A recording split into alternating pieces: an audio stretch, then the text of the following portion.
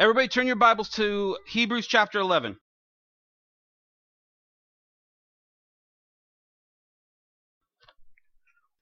Hebrews chapter 11. We're going to read the whole chapter. And you're going to be right in there this whole time. You're not going to tap out.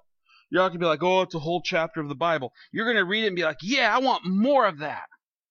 So chapter 11 verse 1 says this: "Now faith is the assurance of things hoped for the conviction of things not seen. For by it the people of old received their commendation." For the next 20 verses or so, the writer of Hebrews is going to mention men and women of the Old Testament. And I want you to know this is called the Hall of Heroes. But it's a hall of fame of sorts that nobody chooses outside of Christ.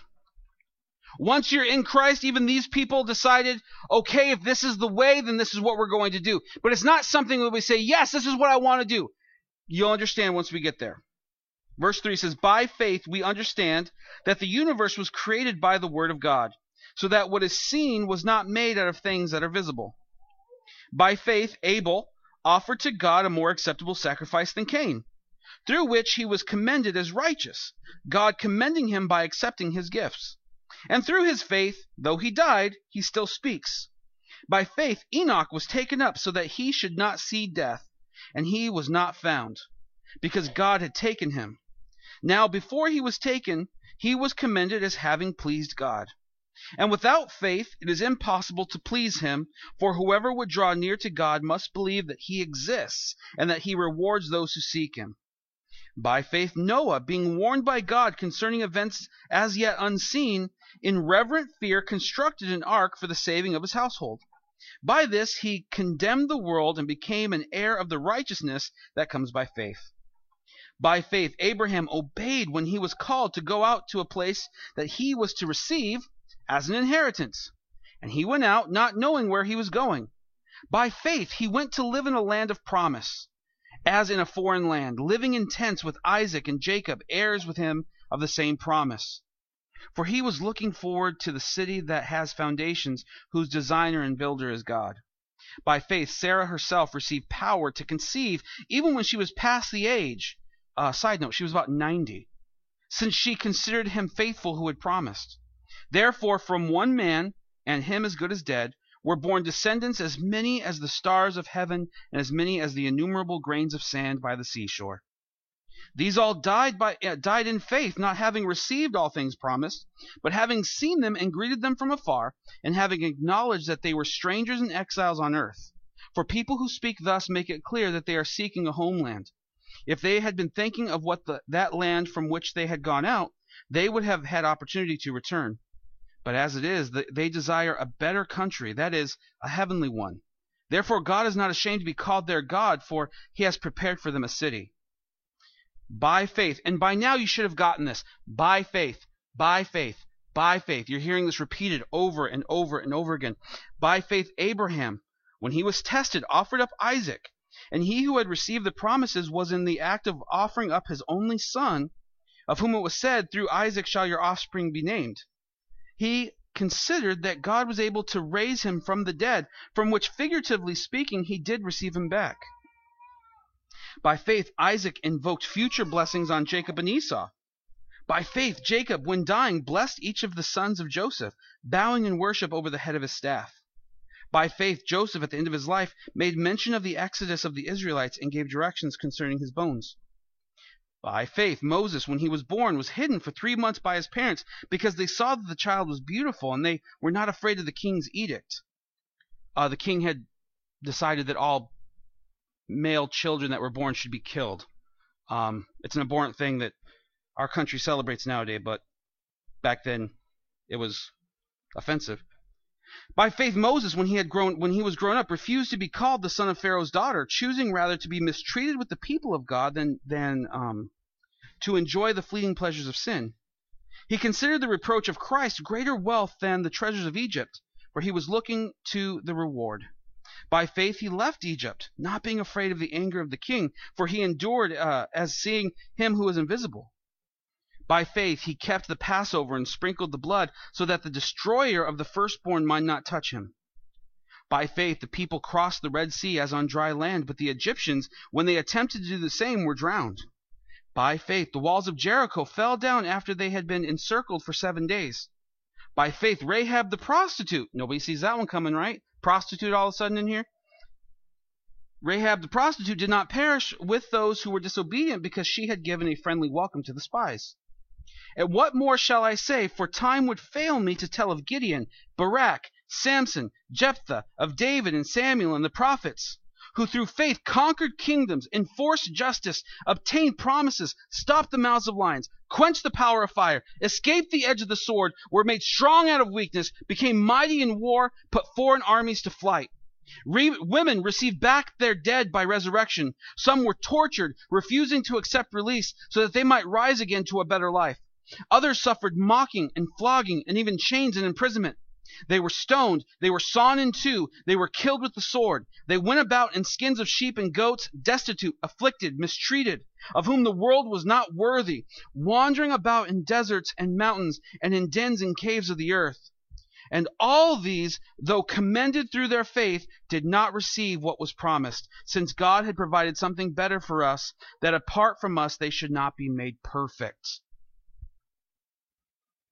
Hebrews 12:1,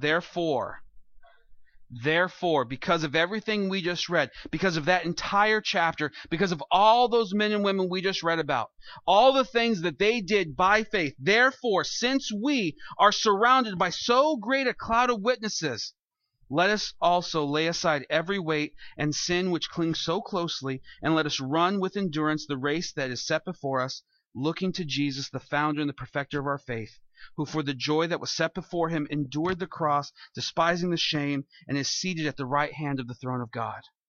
Jesus, we love you today, and we've read a lot of Scripture. I pray, Lord, that as we read your word, it would not just satisfy us, but it would also create a hunger for your word. That we would right now in this very moment want to know, well, what happened in chapter 10? What happens in chapter 12? Where is the writer going with this? What is this all about? What are you teaching us, Lord? Father, that's what I pray for. And I pray that you'd give us clarity today in Jesus' name. Amen.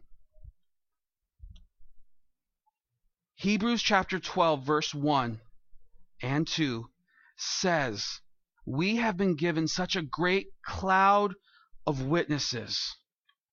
Now, we have a sun that is very powerful, but if you move enough clouds in front of it, what happens? It blocks out the sun. Not entirely, but a cloud, if it's dense enough, if it's thick enough, it can separate, it can block that which is on the other side.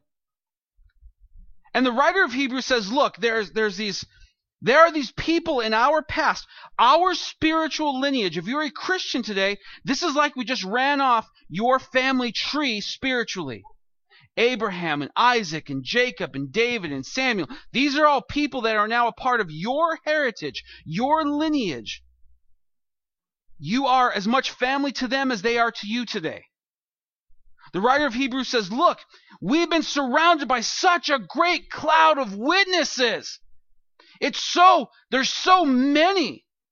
After taking a whole chapter, he ends with, I don't even have enough time to go over all of the stories, all of the people, all the men and women who have done things by faith in Christ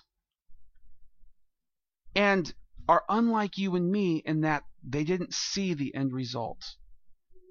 Church, these men and these women, when they died in their faith, they had yet to receive Jesus the Christ. They had looked forward to him, but didn't experience him. You see, we are a lot like them in that we're doing the same thing now. We are looking forward to the coming of Jesus, and part of that is running our race, just being ready when Jesus returns. He says, I will return like what? A thief in the night. And if you've ever been a thief in the night, you tend to show up unannounced. Because if you make a big parade about it, everybody knows you're going to be there. And they're going to call the authorities. But Jesus is going to show up. He's going to come in a flash. People are just going to be shocked that he has returned. We are anxiously waiting, like in the best way, anxiously waiting, awaiting his return in that way. We want to be ready, and part of that's running our race. But let's be realistic. Everything. We started this last week. How many things popped up this week to make you just stop? I mean, brick wall, boom, stop running. Pastor Tony said to run. The Bible tells me to run. But just something, a circumstance, it could have been simple and easy. It might be life-threatening and life-altering. Either way, something is trying to stop you. And even if it wasn't an external circumstance, it may have just been inside. I can't keep running. I hurt too much. There's so much. You don't know what I'm going through. You don't know what my life has been like. You don't know the things I'm trying to battle. Or maybe, and this is probably the most realistic possibility, we're just lazy. I don't want to run. I don't see any benefit. I don't want to do it. I'll just do this instead. Everything seems to be going okay. Why should I change my life right now? Why should I follow this Jesus when I don't see any benefit to it? All of that is just a roadblock to stop us from running. And now, don't boil down this message. One of the easiest things to do today is to take this message and say, okay, it's an inspirational message. It's a rah-rah, hey, this guy did something great. I'm inspired to go do something great too.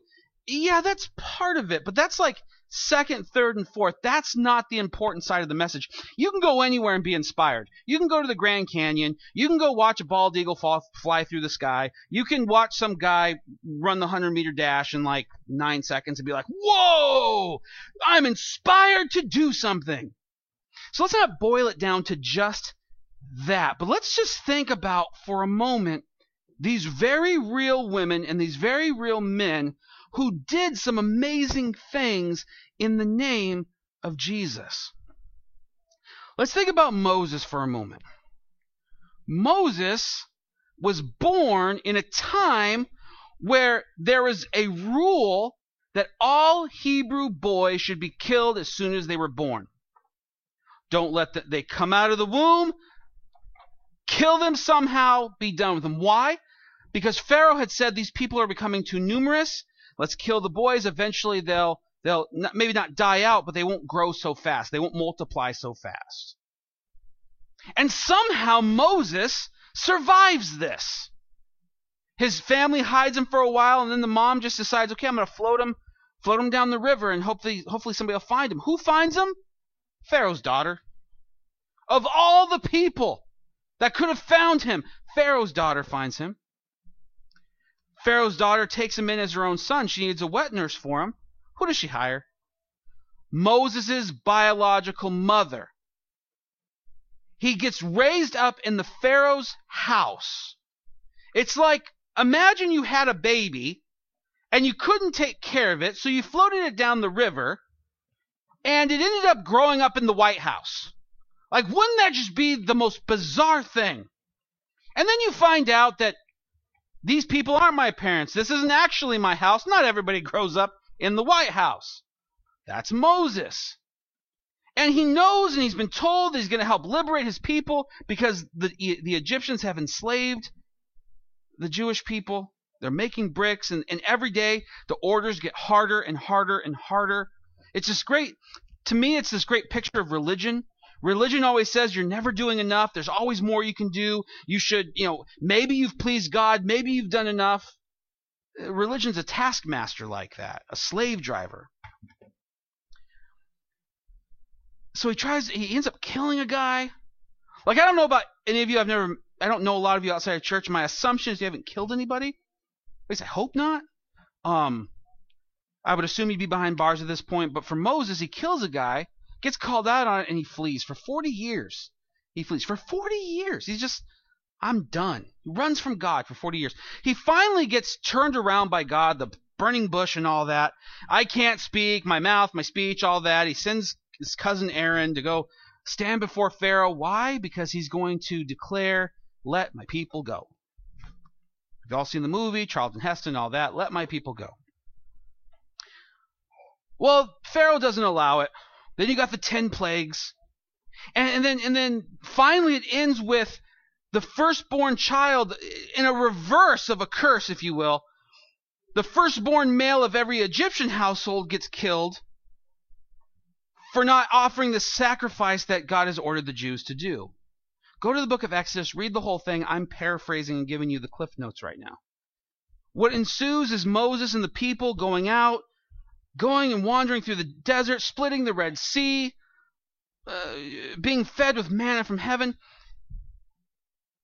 We don't read that and think that was real. We read that, or if we even do, we read that story and it stays off in the ether. It's theoretical. It's almost like a myth or a fable.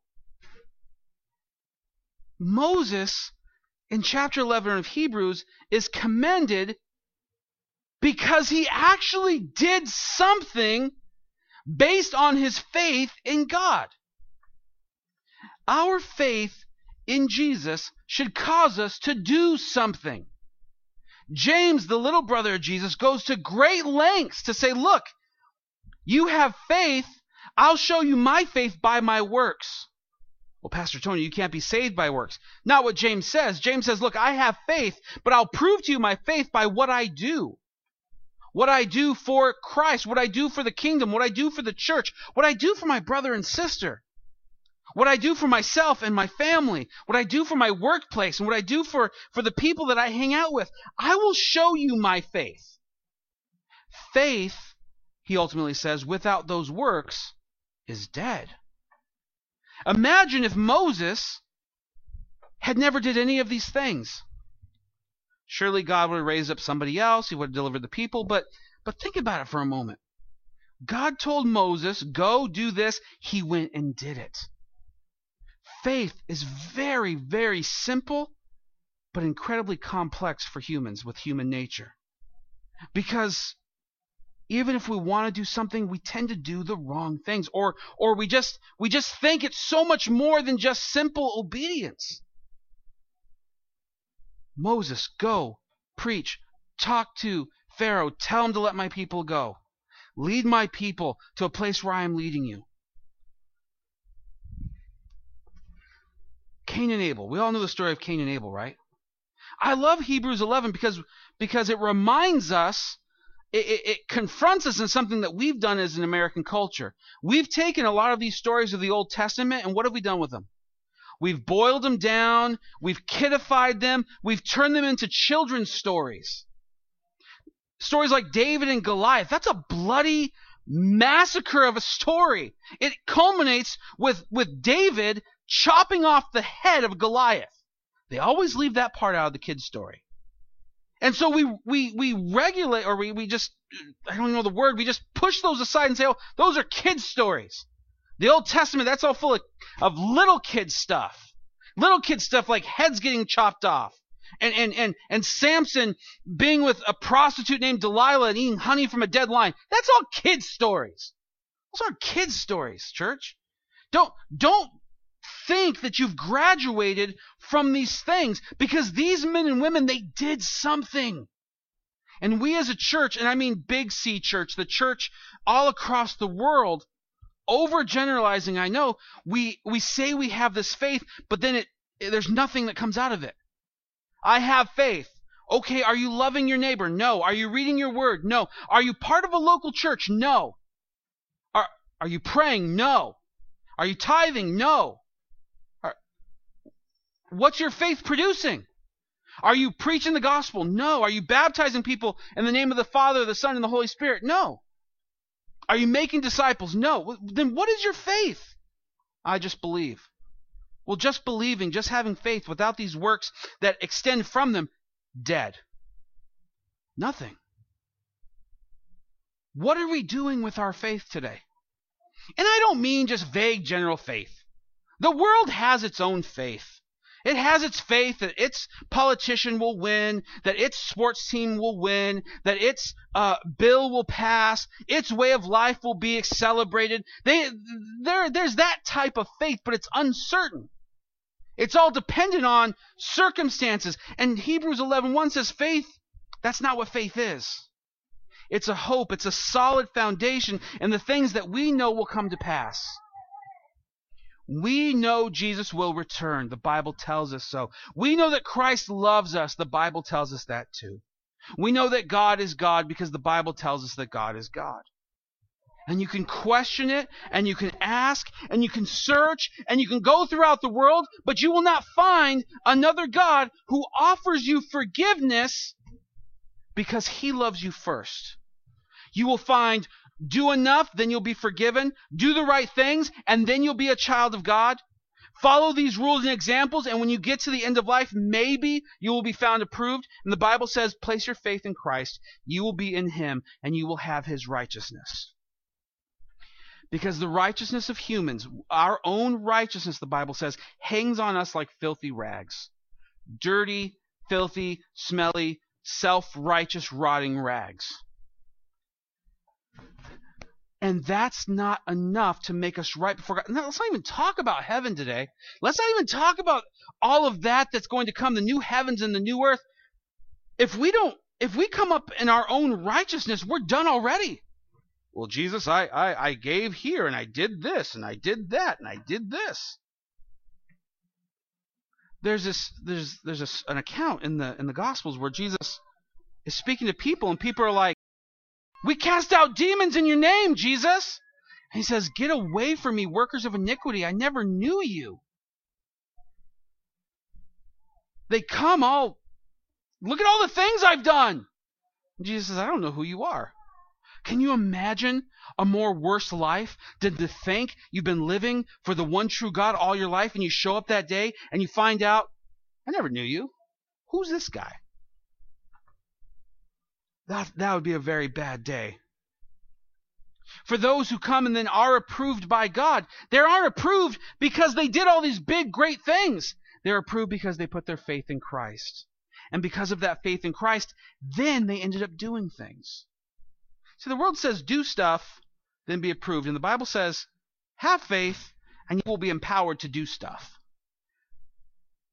Anybody who steps up here, who's going to do anything, whether it's me or Mike or Ben or the girls who sing, we come up here, and our only hope is that, man, Jesus, you got to do this. I am not enough. I don't have the talent naturally to pull this off. And I watch week in and week out, I watch God do something miraculous up here and out there. And you might not see it, and it might be subtle to you, but it's happening. It's a changing, it's a refinement, like Jen said earlier. It's a clarification or a knowing of something more, an experience where you are with Christ all the more. These people mentioned in Hebrews chapter 11 are mentioned because of their faith and because they ran. Don't get caught up in the metaphor of running. The writer of Hebrews does not literally talk about running. Look at Rahab the prostitute. It boggles my mind. If we wrote the Bible, if it was only written by man, there'd be no mention of a prostitute. There'd be no mention of a woman who sells her body for a living and being counted as a hero. Name one other hero prostitute. Mary Magdalene. And what did she do? She worshiped Jesus. Those are the only two famous prostitutes that have lasted thousands of years. The ones that believed in God and by faith did something. What did she do? Did she run about getting things done? No. She welcomed the spies when nobody else did. She was saved because she saved them. She was used. She did something. So she was saved. Sarah, 90 years old, you're going to have a baby. Okay? 90 years old. See, we can't even put ourselves in that position. We just think, nah. It's just one ear out the other. Sarah had a baby, 9 years old. Okay, keep reading. Got to get my 7 chapters or my 6 chapters done. Just think for a moment. How many of you don't have to raise your hand. How many of you ladies are in your 40s or 50s, and if you were told you were pregnant, you'd be like, how did this happen? I mean, you know how this happened, but Biologically, how is this possible? She's 90. And it's not like her husband is really young. Like, she's not like one of those cougars who went after a younger guy. That was funny. So, her husband's 100. 100. 100. This was not an immaculate conception type of a thing like with Jesus and Mary. Sarah and Abraham had quote-unquote relations and had a baby at 90 and 100. Just let that sink in for a moment. I mean, not too much, just enough to get the story down. That's incredible faith. It didn't start off with Sarah having that incredible faith, though. What did she do? She laughed, just like we did. She overheard Sarah's going to have a baby, and she chuckled. And if you're 90 and somebody tells you you're going to have a baby, you should chuckle too, because it's probably not going to happen. But with Sarah, it did. By faith, though, she understood, okay, if that's what God wants, that's what's going to happen. And I'm going to live my life for Him, even if it means having a baby at 90. Most 90-year-olds, we don't even let them drive a car. It's not ageism, it's just the reality, right?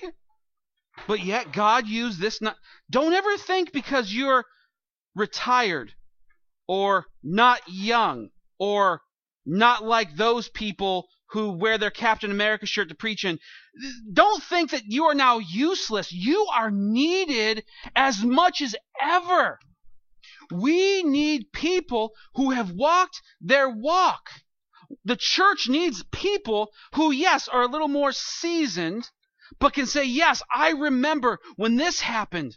I'm praying for you. I realize now that maybe my role may have diminished in the hands-on action, but man, I'm going to pray for you. I have hours on end. I'm just going to pray and pray and pray. I'm going to give because I've been blessed financially, and I got nothing to do, so I'm just going to give to what God is doing. We need everybody. Nobody is part of a demographic that is the only part that's vital to South Bay Chapel. We don't just need the kids. We don't just need the families. We don't just need the singles. We don't just need the generation Y or X or the in-between or whatever. We need everybody lending in, doing their part, bringing their experience, bringing their talents, bringing their callings and their special gifts to the table to preach the gospel of Jesus, because that's what matters. You may have one gift, and that gift is it may be just encouragement. Do you know how important that gift is? Do you know how many people walk around just waiting for someone to encourage them to keep going? They're just longing for somebody to say, hey man, I see what you're doing. Doing a good job. Keep it up. Especially young men who just feel like they're failing all the time. They see all these portrayals of masculinity in the media and think that that's what being a man is like. And so they're failing at that, and they're just down, and they get hooked on things like pornography and video games. And if you just come alongside them and say, man, I remember what it was like to be a young man too.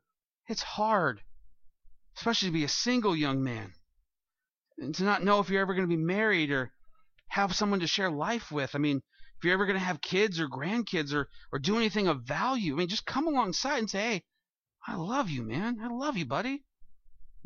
I'm praying for you. Keep your chin up. It gets better. I remember once, it was an early part of our marriage, Sarah and mine's marriage, and we had no money. Like, no money. And I just remember telling this one pastor friend of mine, I was like, this sucks. It hurts. I don't know we're not homeless. Things could be worse. We can look at the silver linings, gas in the car, all that, food in the refrigerator. But we have no money. And all he said, no big promises, no big prophetic words, no big fireworks. All he said was, it won't always be like this. And I remember just thinking, what? Yeah, it won't. It won't always be like this. I knew that he loved me. I knew he was in my corner. I knew, and this man was probably 40 years older than me, just said, It's not always going to be like this. And I made a choice. I just decided, you know what? I got Jesus. It's not always going to be like this. That season of not having a lot of money is still not over. But the season of having hope in Christ continues to this day. Faith causes you to do something. And when we read chapter 11 of the book of Hebrews, chapter 12 says we're going to run partly because of the witness that we find in these people. Sarah and Abraham and Isaac and Jacob and David and Solomon and Gideon. Gideon defeated an army of 10,000 or tens of thousands with 300 men. 300 men. See, we can't even fathom that. That's how Gideon went into that battle. Church, what are you doing because of your faith? Are you loving other people? Are you helping those that are in a less of a position than you? Are you reaching out to them? Are you just loving? Are you just kind? Are you compassionate? Are you long-suffering? See, the newer translations take that word that's found in Galatians 5 and other places and say patience. Much more clinical, much more politically correct word. But the King James, the good old King James, uses long-suffering. It's the two words we never want to put together. Short suffering, long nap, we'll take those. But put those other long suffering, no, not long suffering. Make it short suffering. Come on. Many of you are struggling at long suffering because it's not so much the long that's bothering you. I mean, it is, but it's the suffering part that makes the long so much worse. If it was just like, you stubbed your toe, oh, I'm long suffering. Well, you stubbed your toe in about, 20 seconds, you're going to be fine. But for many of you, it's much more than just stubbing your toe. This is life-altering. Everything from this moment on changes my whole life. The route I thought I was going, now I'm going a whole different route, and I didn't know that this was even a possibility. But that's all part of long-suffering. How you handle that will not determine how much God loves you, but it will determine whether or not you are being fueled by the Spirit or not. Galatians 5 says that one of the fruits of the Spirit is long-suffering. If you are not suffering well, then maybe you got to go back to square one. Am I filled with the Holy Spirit of God? Am I following Jesus the way that I'm supposed to? Am I actually walking what I talk? See, I can't do that for you. I can't see your mind or heart. You can, though. And the Lord certainly can. And He'll convict you of these things. He'll just show up one day, hey, stop doing that. And you'll be like, oh, I got to make a choice. Either I start suffering well, or I don't. I'm either following and being filled with the Spirit, or I'm not. There's no third direction. It's one or the other. James chapter 5 says this, verse 7, Be patient, therefore, brothers, until the coming of the Lord. See how the farmer waits for the precious fruit of the earth, being patient about it until it receives the early and the late rains. I've never farmed. I've tried gardening. I'm horrible at it. Bring a plant to my house, and in 3 weeks, sure enough, it'll be dead. Some of you are not. Some of you are like green thumbs. No matter how much rain we've had, your garden blossomed this year. Praise God for that. James uses the idea of a farmer and says, look, here's how we have to be patient. A farmer plants a seed and then waits. There's only so much a farmer can do. He can water, he can weed, keep out the pests. I'm sure there's more. Maybe that's why I'm not such a good gardener. But for the most part, once he's done all those things, the seed only grows as fast as it will grow. And he waits. And James says that the farmer knows that he planted a seed, something's going to grow. Every one of these cornfields that we drive past, the people who planted those seeds, you know what they thought? Hey, I'm going to put seed in the ground, and corn's going to come up. They didn't plant seed in the ground and then just run away and think nothing's ever going to happen. in James chapter 1, James says that's a double-minded man, unstable in all that he does. I've planted a seed, but nothing's going to happen, and I've run away, and everything's going to die. He says, no, a farmer plants knowing one day that seed's going to grow. Church, we have been planted in Christ. We know, or we should know, that we are going to grow. The only thing that stops us and hinders us most of the time is not Satan. It's not demons. It's not even the world. It's just us. We just stop believing. We don't listen to Journey. We just stop believing, and we just give up. Nothing's ever going to grow. Nothing's ever going to change.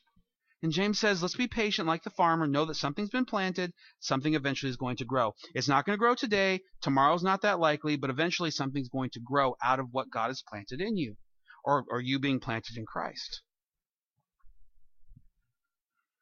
You also be patient. This is what verse 8 says of chapter 5. Establish your hearts, for the coming of the Lord is at hand. Do not grumble against one another, brothers, so that you may not be judged. Behold, the judge is standing at the door. As an example of suffering and patience, brothers, take the prophets who spoke in the name of the Lord. Behold, we consider those blessed who remain steadfast. You have heard of the steadfastness of Job, and you have seen the purpose of the Lord, how the Lord is compassionate and merciful. Take verse 11 for just a moment. Let's divide it in half, okay? My wife's flight is an hour delayed today. She's coming home today, so I got plenty of time to preach. Verse 11 says, Behold, we consider those blessed who remain steadfast. You have heard of the steadfastness of Job. How many people know the story of Job? Job. Messed up story, right? He's rich. He's got 10 kids. He's got lots of land and servants, and it's all wiped away in one day. And then his body's covered in sores, and he sits in ash and scrapes the sores with terracotta planters. Just scrape, scrape, scrape, scrape, scrape.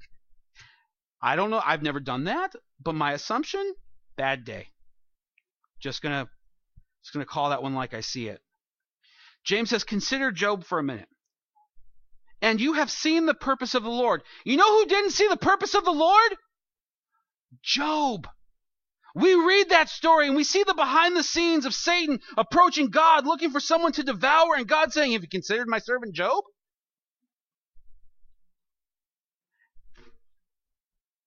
God offered Job? Like, the first time Satan went around the earth, he didn't see Job.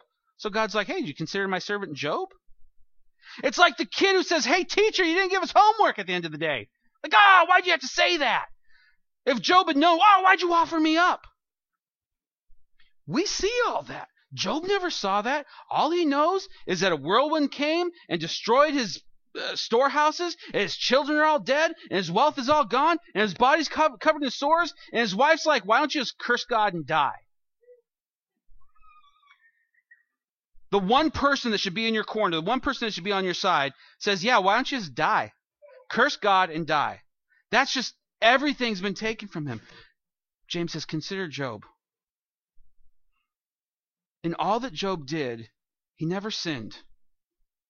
He never left.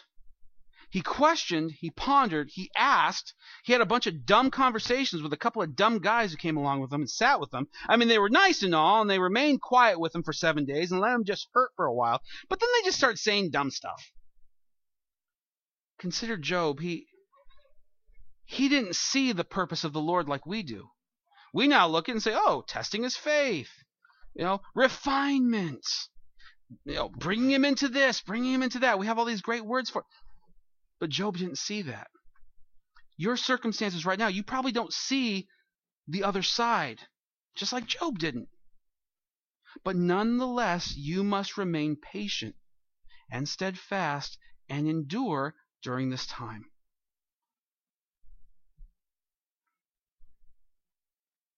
At the end, these people in chapter 11, we're not celebrating that, they withstood and then they received their gift. They really wanted a pony, and then one day they got their pony. Yay! That's not the point of this. Point is, if Jesus was their pony, they died never seeing him. Not in this lifetime, not in this world. We're going to die without seeing Christ here. I mean, he could return and take us and all that, and I'm all for that. But what I'm saying is we could very well die today never having seen the physical return of Jesus a second time.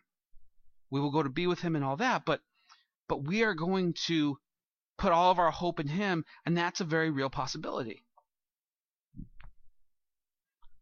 These people died because they had hope, or I should say, they died in a righteous way because they died in a hope that was found in Christ alone. And so their life just looked different. Their life was lived differently. Look at James 5:13. Is anyone among you suffering? Question, anyone among you suffering? Raise your hand if you're suffering. Suffering. Okay. Let him pray. Is anyone cheerful? I'm cheerful. All right, cheerful. Got a lot of good laughs at my jokes today. Didn't even plan that. I don't plan jokes, by the way. The one time I tried to plan a joke, it bombed horribly. I'm like, never doing that again. So it's always the Holy Spirit just saying, hey, that's funny, say it. Is anyone cheerful? Let him sing praise. Is anyone among you sick? Let him call for the elders of the church, and let him pray over him, anointing him with oil in the name of the Lord. And the prayer of faith will save the one who is sick, and the Lord will raise him up. And if he has committed sins, he will be forgiven. Therefore, confess your sins to one another and pray for one another that you may be healed. The prayer of a righteous person has great power as it is working. Or in the King James, the prayer of a righteous man availeth much. We love the part about being anointed and being healed, of being sick and all that. And I love that too. If you're sick, come on up. We'll anoint you. We'll pray for you. But if we stop there, we miss the rest of it. What's the rest of it say to do? You got your Bibles in front of you. Read it. Read it out loud. Confess your sins. Confess your sins. No, I'm not going to do that, Tony. Somebody might judge me. Somebody might look at me differently. Maybe we should if it's something that's dangerous and you've been sinning. The point of sin is that usually somebody is a victim of it.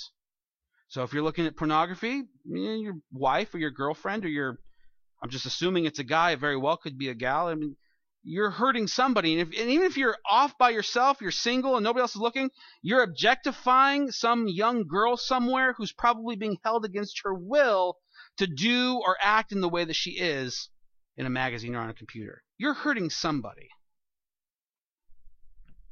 Confess your sins. What are your sins? What are they? Oh, you don't have to say them. Not to me. I'll confess them to the Lord. Really? Because that's not what this says. I mean, you should confess them to the Lord. You should also confess that Jesus is Lord. But the idea here is this community where we're all praying together, we're all anointing with oil, and we're confessing our sins. Are we going to be judged? Of course we are. We're human beings. That's what we do. But Matthew 7, yeah, but we judge. That's our default. It's hard not to. And there's a lot of vulnerability here. But that doesn't change the command. It doesn't say confess your sins. Unless you're going to be judged, then just stay at home and play World of Warcraft. It doesn't say that. It just says confess your sins. Because maybe, just maybe, your sickness or your illness might involve the sin that you're involved in. Have you ever just become sick because you have sinned and you don't know what to do now? I've sinned and I've hurt people and I got to confess and I got to confront my wife or my husband. I've got to share with people what I've done and I don't want to because they're not going to love me or like me and I know Jesus forgives me, but what about these people? It just makes you sick. The stress of that can literally just deteriorate your body. And so maybe confession is not necessarily about healing the illness that you're going through, but it's about healing the illness of sin. You want to be healed of something? Great. But don't just take one part of this passage and forget the rest of it. But listen to the last part here of verse 16. The power of a righteous person has great power as it is working. And then the writer, James, gives us an example. Elijah was a man with a nature like ours. He was just like you and me, human, following Christ, having faith, and he prayed fervently that it might not rain, and for 3 years and 6 months it did not rain on the earth. Now, normally what I would teach you is that it was the Lord's will that it should not rain, and so he commanded Elijah to go and then say these words, and then it wasn't going to rain. Contextually, though, that's not what happened.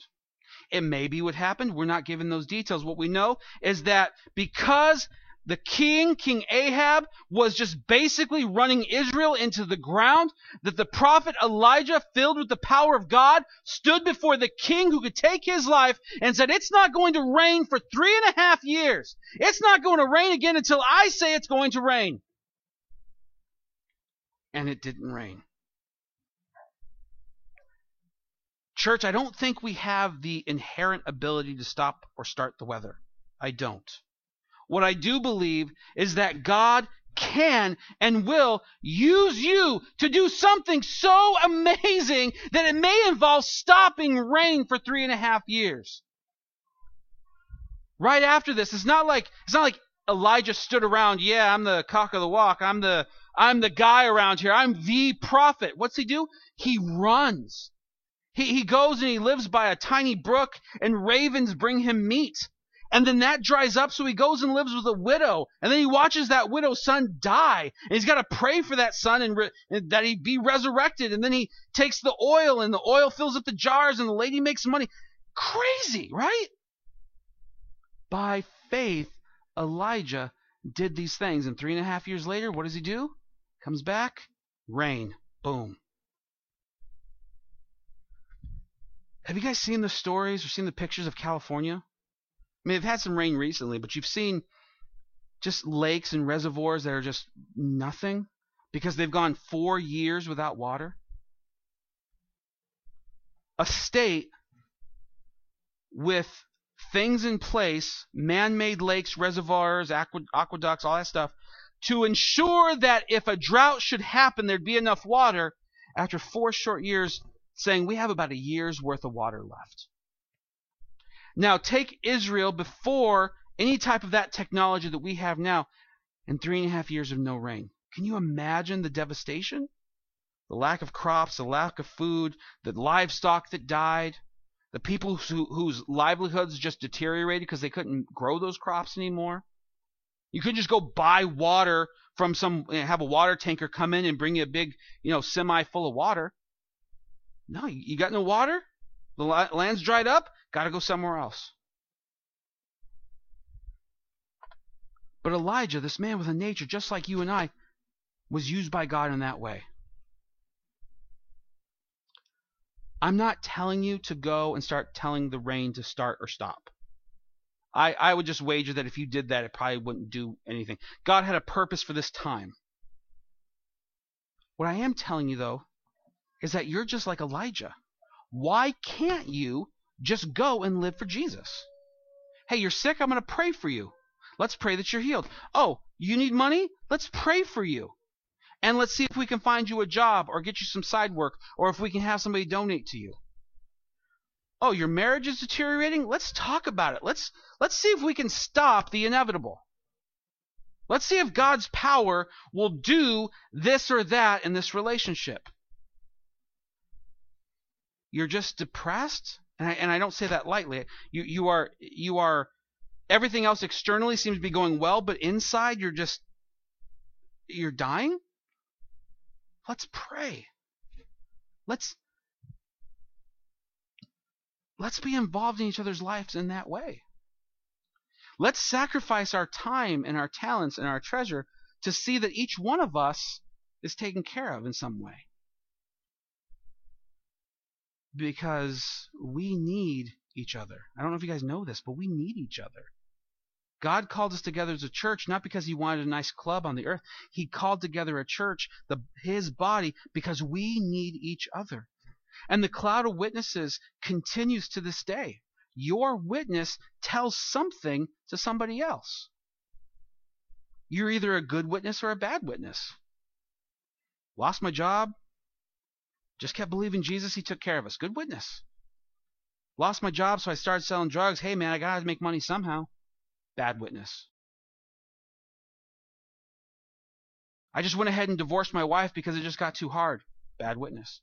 I stuck through it, and she left me. But man, I did everything that I could to keep her. I followed Jesus. I loved her like Christ loved the church, and it still wasn't enough, and she left or he left. Good witness. I did everything, and she stayed or he stayed.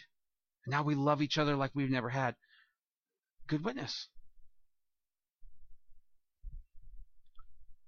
But we need each other. There's a story in Exodus chapter 17. This is where we'll end. Exodus 17, verse 11. When Moses held up his hand, well, let me give you some backstory here. Not a lot, but a little. There's a war. There's a fight between the Egyptians and the Israelites. The Israelites have fled. The Egyptians are like, hey, get back here. Why? Come back. We're going to take you back into slavery because you guys were doing a lot of free labor, and we want that back. And so there's going to be this fight. And Moses was not the guy fighting on the ground. He was the one fighting spiritually. Joshua was out there actually fighting. But Moses was up on a hill. And it says this, that whenever Moses held up his hand, Israel prevailed.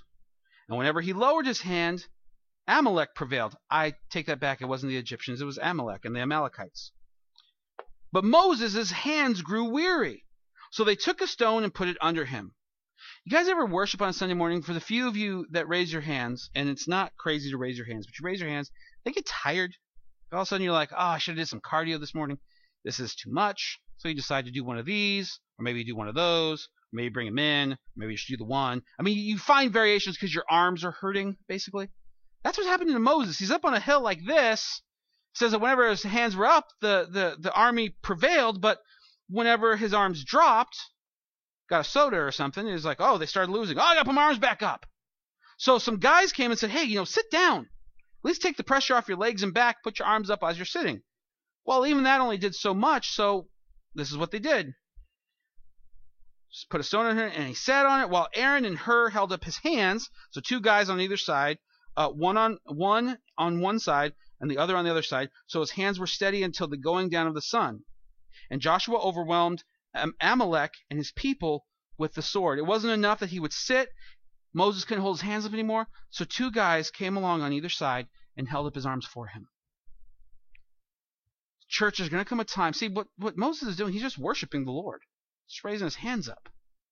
1 Timothy chapter 2, Paul tells Timothy, I want men to hold up holy hands, not quarreling, not fighting. I want them putting up holy hands, worshiping the Lord. I love that he addresses the men, because most often us men, we're like one of these guys. I'm going to worship like this. I'm not going to sing. I don't want to look like something. I don't want to be seen as one of these guys that just worships the Lord and says things like, I love you, God, and things like that. He says, no, I want men who will show up and raise their hands to the Lord. Not in fighting, not in quarreling, but in worship. But there came a time, there was only so much time that he could worship physically, and so he needed people to come alongside him and help him. You're going to get to the end of your rope. You're not going to be able to worship anymore. But the church will come alongside you. Hopefully, we'll fail at this too, but our goal is to come alongside you and to help you worship when you just can't. Pastor Tony, I don't have it in me. Here, let me help you somehow. Pastor Ben, Mike, different guys, I just need your help to get through this right now. I've done all that I can, and we'll just come alongside you. Like Simon of Cyrene coming along Jesus to help him carry the cross. Just come alongside you. They'll help you carry your cross too. And then there'll come a day where you're walking and you got your cross and you're good, but you see somebody else who's hurting, and you're going to come alongside them and say, hey, can I help you carry your cross too? Can I just help you in this time where it hurts the most? And you'll see that happen over and over and over and over again.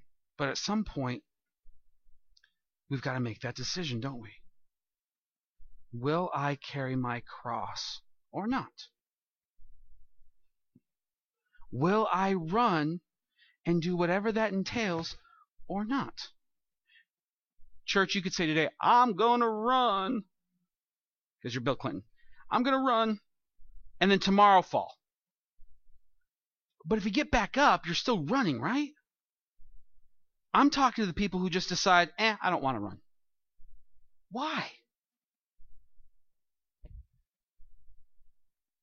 Jesus has done everything to reconcile you to God. If you're apart from God today, if sin is in the gap between you and God, everything has happened so that no longer has to be. Jesus came, lived a life, died on the cross, was beaten and bloodied for your sins, beat death, was resurrected, went to be seated at the right hand of his Father, ruling and reigning, and will one day return to have you, and has called us to have faith in him.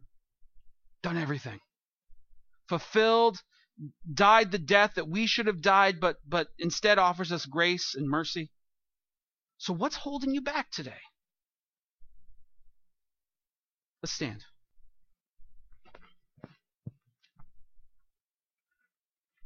If God were to stand before you today and to read the script of your life right now to the rest of us, would you be cowering in shame? Or would he read off, but he lives for me?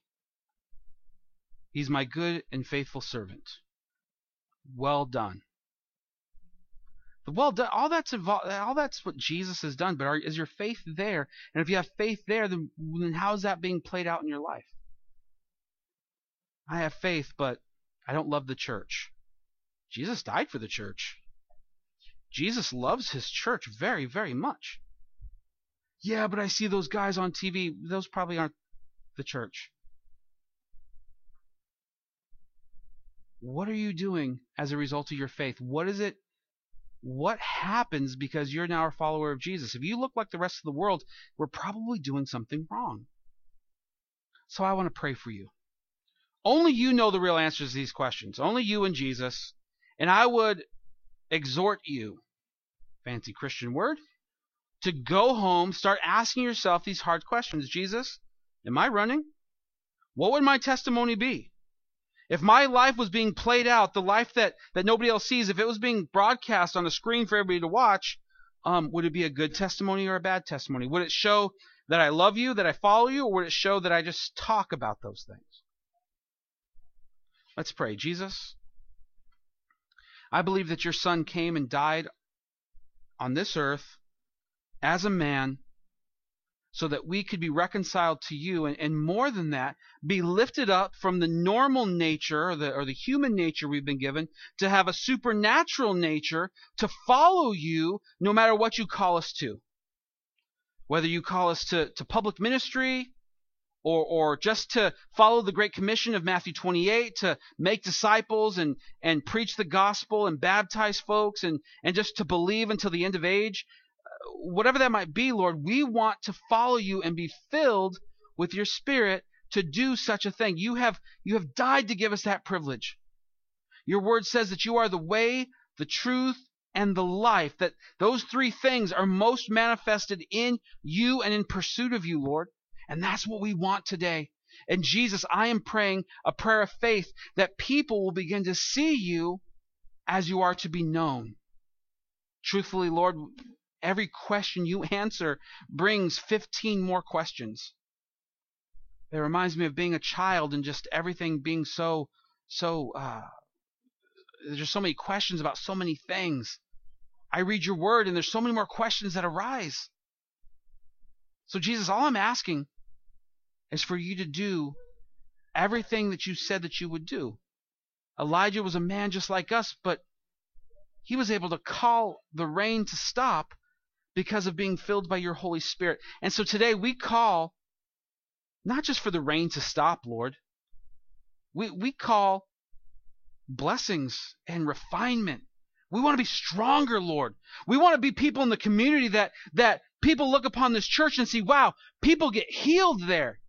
People meet Jesus there. They're not like superficial. They're people who have scars and are hurt, but man, they live for Christ and they're healed and they're filled with joy and they're different. They're not like me.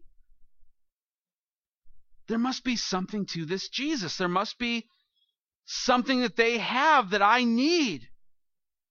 Jesus, help us to be that testimony. Help us to be the modern day cloud of witnesses that by faith go and preach the gospel to all the places we can.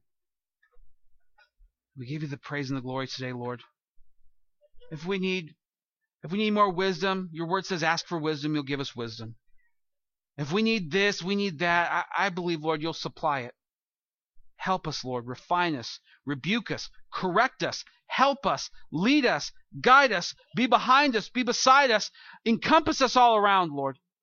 In Jesus' name we pray. Amen.